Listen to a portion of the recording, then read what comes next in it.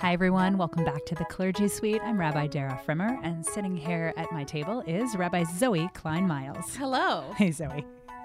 So we have some big news in the upstairs office, which is... Yeah, I didn't have to walk very far to get to the Clergy Suite for this podcast. That is correct. That is correct. For the first time in 2.5 years, Zoe Klein Miles is back upstairs in the great rotation of offices that has been true to your identity, actually, for quite some time now.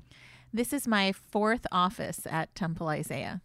So I had one office as the assistant rabbi for just about 7 years, one office as the senior, and then downstairs as the interim religious school director. And now I'm really excited to be getting settled into my new office as, overseeing adult education and engagement. We're very excited to have you back. And part of what we notice, and I think historically in literature also has been noticed, is there is an upstairs, downstairs.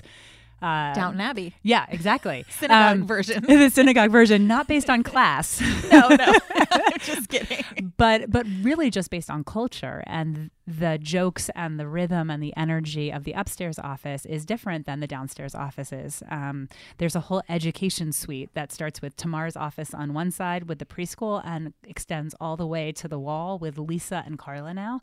And that's the part you were in. I can't say how grateful, I can't express enough how grateful I am to have had that opportunity to live in the downstairs suite, and to really immerse into that other culture. Yeah. And I'm so excited to see how that 2.5 year experience begins to integrate into, all the work that we're doing together to break down silos and, bring our whole community together. I think that is so great. It reminds me, I went to undergrad at Stanford, and there was one house. There was a whole fraternity row at one point at Stanford, and then they got rid of most of the fraternities and turned them over to theme houses. And there was one house in particular where if you drew into that house, you agreed to change your room every quarter.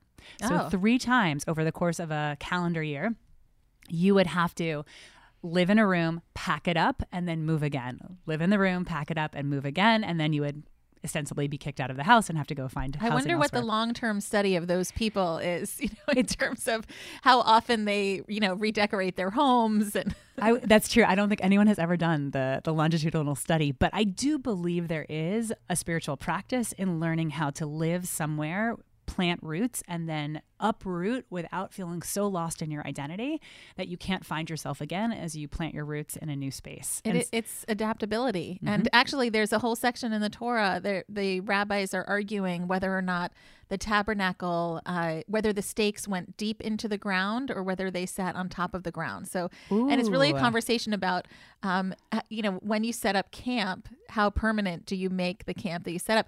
And it's not just physically, not just moving offices or dorm rooms or, homes, but it's also as life takes us through, ups and downs, how do our values travel with us? This is my favorite Torah of the day. It's early, so there might be more Torah. There are more bar mitzvah students to see this afternoon, but this is really good Torah. And just to be clear, the tabernacle, a very fancy word, is also known as the tent of meeting, also known as the Mishkan. I don't know how you refer to it with students, but I often say it's like a giant REI pop-up tent, which was our first sanctuary in the desert as we wandered. So can you imagine now stakes deep in the ground as if a big windstorm is coming and you have to secure, or just resting, like those pop-up tents we have now in West LA. Yeah, exactly. Friends are coming over. Put up the pop-up tent. Right. Great. Well, welcome back to the upstairs office. And today I want to talk about a conversation that I had with a preschool religious school family recently over some art projects that our kids were doing. And as we were assembling menorahs, Chanukias more specifically, the mom and I were talking about the tooth fairy. And the student who was in question was at early elementary school. And so she mentioned... Is there a spoiler alert? Should we do a warning? That's right. If you are listening with your children right now and the tooth fairy is of great value and importance to your family, turn down the volume just for a little or bit. Put on pause, because what we're about to say is going to debunk that myth. So she's saying in front of her child, he just lost a tooth and the tooth fairy came and she says to him, "What did you get from the tooth fairy?" And first he does the most amazing eye roll that I've seen in a while. And then we laugh, and it turned out they got the 4th book of the Harry Potter and illustrated series. Wow. And the mom says, but the problem, we've read the first 3 and they've been great.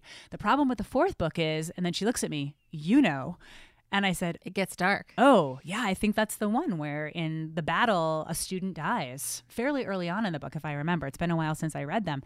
But the idea that that is a very heavy, dark, complicated topic. And is she ready to talk about it? Is her son ready to talk about it?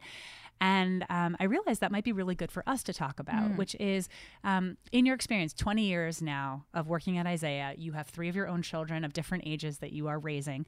How have you learned to introduce complicated, dark, heavy topics to children and to families so that it doesn't feel so intimidating or so burdensome that we actually avoid rather than engage? Well, the interesting thing, so I just want to say something. J.K. Rowling, one of the things that was so brilliant about the series is she was writing it. She knew that her fans were aging as she was writing it. So by the time the kids that she wrote for who read Harry Potter book 1, by the time the 4th book came out, she knew that they had grown. And so her storytelling had to evolve to keep, interest at the different stages. Our lives are going to pass through lights and shadows. And that doesn't start at a certain age. That's actually at all ages. Sometimes we have a lucky period, but the wheel turns. Mm-hmm. And I think there's a saying that rather than be surprised that the rose bush has thorns, we should be surprised that the thorn bush has roses. Oh, that's beautiful. And ideally, we talk about death and the possibility of failure, rejection, integrated before something happens. Mm-hmm. So the hardest thing is when someone dies and none of those conversations have taken place. Mm-hmm. So actually one of the nicest ways to introduce it is through literature, because then you're working with characters. It's a different kind of emotional connection. And another way to integrate it is through walking. Or anything with nature. The naturist John Muir used to say that if you take children on a walk, they're introduced to life and death, the blendings of life and death already. That's so true. Fallen leaves, yeah, dead ladybugs. That was a big topic of conversation in our house yesterday. And it's natural, right? And non-threatening and non-anxiety provoking, right? Mm-hmm. One of my favorite books is really The Velveteen Rabbit, because The Velveteen Rabbit, it's about stuffed animals and their life cycle. So it's a little gentler than a person dying. Mm-hmm.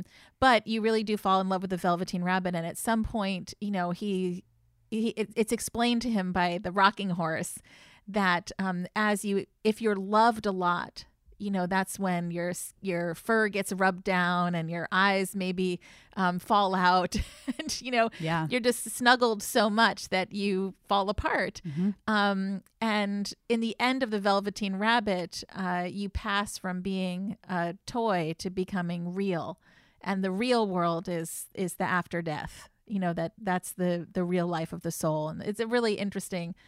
But children, actually, what's interesting, if you ask children what they think happens after we die, they innately have a whole theology. Yes, that's right. That they can teach us. That's right.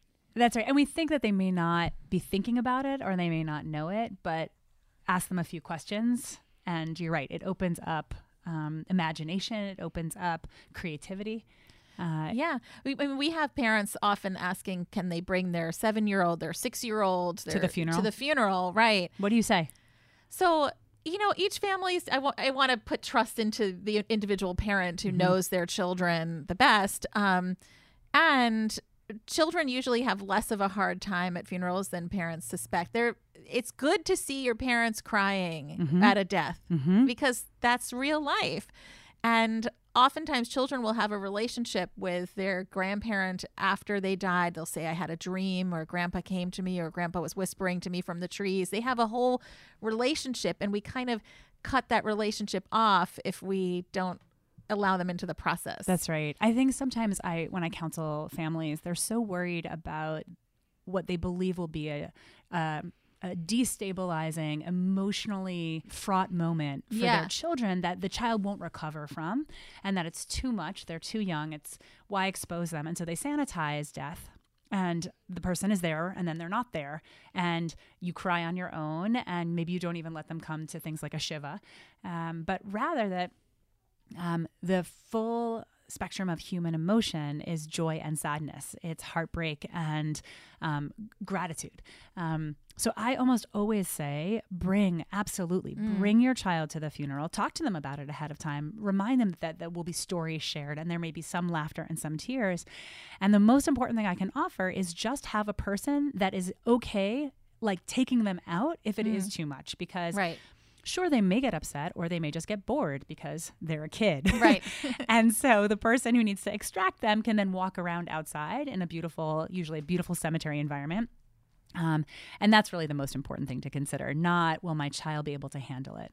I went to a funeral a few months ago, and at the graveside, as the casket was being lowered, there was a little girl, and she said something to, her aunt. They were standing behind me, and I turned around and I said, "What is it that you said?" Because I want to be sure that I got it right. And she said, "It looks like a treasure chest." Wow. And so she saw the casket being lowered and she thought of buried treasure. Now that's a metaphor I would never have thought to teach a child. That came from her organically. And it was such a perfect way to conceptualize what this is, that our lives are treasures and this is a buried treasure.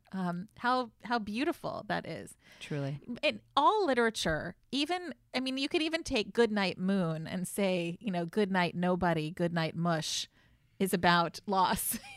Yeah. The mush is getting cold, the room is getting dark, grandma's gonna stop knitting and leave the room. And so there is no literature art that is without shadows and loss. And so they're already slowly being introduced to it. So maybe as adults, our work, if you will, is that we need to get more comfortable with the conversations for ourselves. Yeah, I think that's right. And we need to be able to play with and maybe get it wrong the first time, what it's like to talk about it with our kids at different ages, to notice things.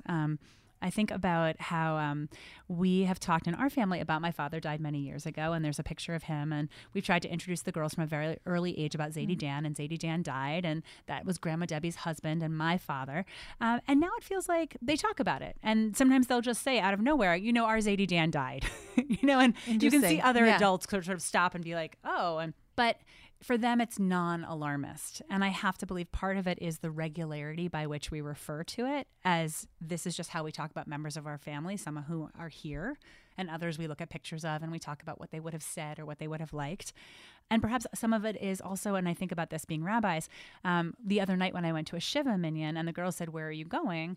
I reminded them, I'm going to a Shiva minyan. It's what we do after someone dies. And people will be sad, but they'll share stories. And that's what we do. We get together. And so they're building a vocabulary without anxiety around how we remember. It's so interesting to think of I always think of Shiva as about helping the mourners and reminding them that there's community. But you gave me this new idea that Shiva is also about integrating the idea of death and loss and taking away the panic for the community too, for the children. I think growing up as rabbis' children, our children have a different experience. I used to think about that movie, The Wedding Crashers, and I used to call my kids the Shiva Crashers because they would accompany me on so many Shiva calls. And, I remember once they came with me to a Shiva call and there was a room filled with kids, and I knocked on the door of that room to see if my kids were in there, and a child opened the door and said, "No one over 20 allowed."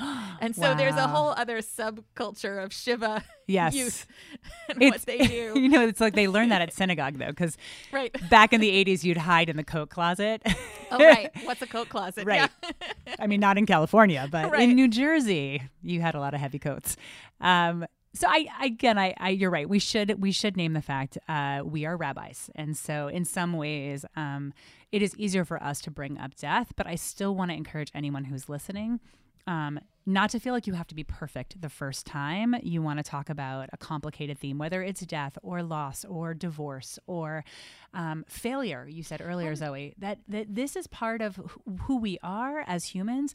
And if we show that there is a place for it and you still get to be considered lovable and embraceable, that you don't get kicked out of the family or the community or the tribe because of it, that maybe we allow for acceptance of it.